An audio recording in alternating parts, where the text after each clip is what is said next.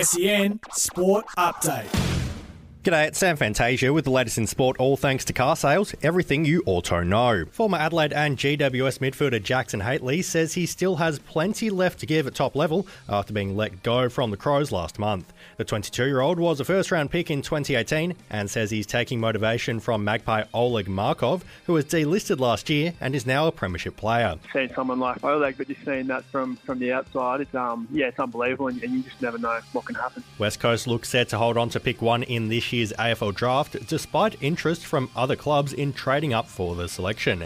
Eagles list boss Rowan O'Brien admits an offer would have to be significant for a deal to get done. We're feeling like at this stage we're likely to keep the selection and go to the draft. We'll listen to everyone's offers if they come our way, but it's going to have to be something pretty special, I think, to turn our heads. That's sport, all thanks to car sales. Sell your car the hassle-free way with car sales instant offer.